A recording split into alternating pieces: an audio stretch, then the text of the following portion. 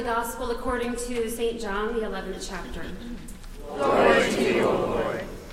When Mary came where Jesus was and saw him, she knelt at his feet and said to him, "Lord, if you had been here, my brother would not have died." When Jesus saw her weeping, and the Jews who came with her also weeping, he was greatly disturbed in spirit and deeply moved. He said, "Where have you laid him?" They said to him, "Lord, come and see." Jesus began to weep. So the Jews said, "See how he loved him." But some of them said, "Could not he who opened the eyes of the blind man have kept this man from dying?" Then Jesus, again greatly disturbed, came to the tomb. It was a cave, and a stone was lying against it. Jesus said, "Take away the stone." Martha, the sister of the dead man, said to him, "Lord, already there is a stench because he has been dead for 4 days." Jesus said to her, "Did I not tell you that if you believed, you would see the glory of God?" So they took away the stone. And Jesus looked upward and said, "Father, I thank you for having heard me. I knew that you always hear me, but I have said this for the sake of the crowd standing here, so that they may believe that you sent me." When he had said this, he cried out with a loud voice, "Lazarus, come out." The dead man came out, his hands and his feet bound with strips of cloth, and his face wrapped in a cloth. Jesus said to them, "Unbind him and let him go." The Gospel of the Lord. Praise to you, O Christ.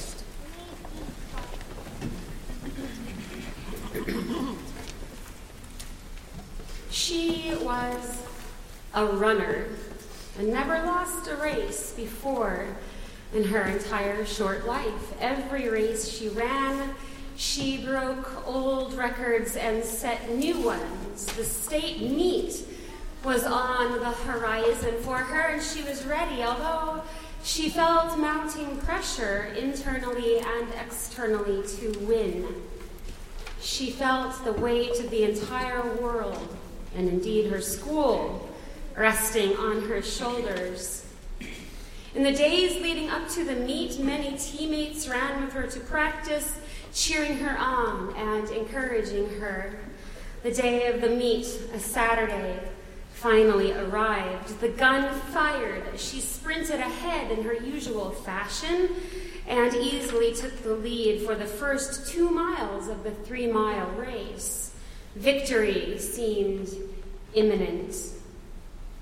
Suddenly she stumbled and nearly collapsed. She turned pale and she struggled to breathe. Runners flew past her and she began to cry. She mustered all of her strength, refusing to quit, crossed the finish line in 72nd place, and immediately threw up. It turns out she was severely dehydrated and had a stomach virus.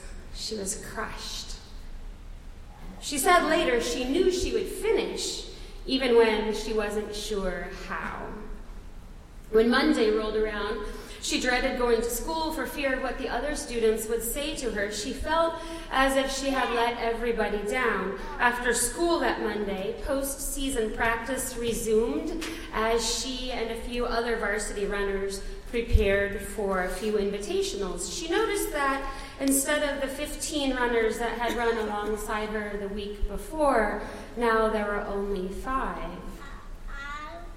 The 6 took off on a 6-mile run. 4, though, ran off on one route, while she and another took another path. They were only 2. She slowed down to match his pace, and he sped up to match hers. As they ran, he offered support and encouragement to her. He told her he thought she was pretty great, whether she won or lost. He told her he deeply respected her strength, both inner and outer. She thanked him for running with her. He said, it's always better to run together. If you run alone, he said, sometimes your own head turns on you, and you might get lost. Call to mind All Saints' Day, which we celebrate today. Far from the medieval holy day, which Luther resisted when he posted his 95 grievances against the Catholic Church, when the Church at that time sold coupons to get your dead relatives out of purgatory. Now we celebrate what Luther calls the communion of saints, that is to say, the company of all the baptized, living and dead and unborn, and indeed give special thanks this day for those who have died and who now live in eternity with God. Luther's understanding of the Bible opened up God's grace to the people of Germany and eventually the world by showing them that God isn't to be feared, that we don't need to pay money to save our dead loved ones from the fires of hell and that made-up place of spiritual limbo called purgatory, that saints aren't perfect people, but rather are ordinary folks like you and me, people who sweat and swear, people who from time to time kick the dog, yell at your spouse, drink too much, break stuff, say the wrong thing, do the wrong thing, people who want to do good but just can't seem to pull it off. Luther calls this simul justus et peccator, so simultaneously saint and sinner. And I love Luther's understanding of the human condition, that we are saints not because we've earned that title or lead perfect lives or perform miracles, but because God says so. It's no mistake, then, that Luther was a fan of infant baptism, a tradition we still hold on to in the Lutheran Church, that God claims us as God's children forever while we are still babies, before we know whether we will grow up to be a model citizen or a criminal. So if anyone were ever to approach you on this street, I don't know, this might happen, to ask you what a saint looks like in the Lutheran Church, you can say, hey baby, you're looking at one. Nadia Bolz-Weber writes in her book, Accidental Saints, never once did Jesus scan the room for the best example of holy living and send that person to tell others about him. He always sent stumblers and sinners, and I find that deeply comforting. So today, on All Saints' Day, we do not celebrate the lives of perfect people who have died. We celebrate real human beings, ones who have shaped us, ones who gave us the shape of our nose and the color of our eyes, the ones who taught us to shake hands and say please and thank you, the ones who dragged us to hospitals and nursing homes to visit the elderly and the sick, the ones who taught us how to love, the ones who walked the walk even when, especially when, the walk wasn't much fun. I remember my grandmother, I've spoken to you of her before, who took me on countless nursing home visits despite my protests and grumbling, where we delivered her homemade crafts to the sick and the dying. I remember one day losing my mind and actually daring to say to her, I don't want to go. Those places smell bad, and I never know what to say, and they make me feel uncomfortable. And she looked me square in the eye and said, I'm not interested at all in your comfort. Get your coat. We're going. Lesson, you don't mess with a tiny German grandma. That woman walked the walk, even when the walk took me to a place of death that did not smell so great. She taught me how to minister to the dying. My grandma, Saint Elizabeth, who had an intolerance for clutter, fried and mean pork chop, and had a temper that made grown men tremble. Kurt Fries died last week. His funeral was yesterday.